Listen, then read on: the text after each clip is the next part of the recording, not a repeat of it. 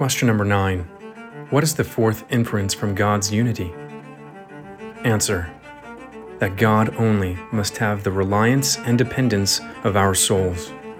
Jeremiah 17:5 and 7. Thus saith the Lord, Cursed be the man that trusteth in man, that maketh flesh his arm, and whose heart departeth from the Lord.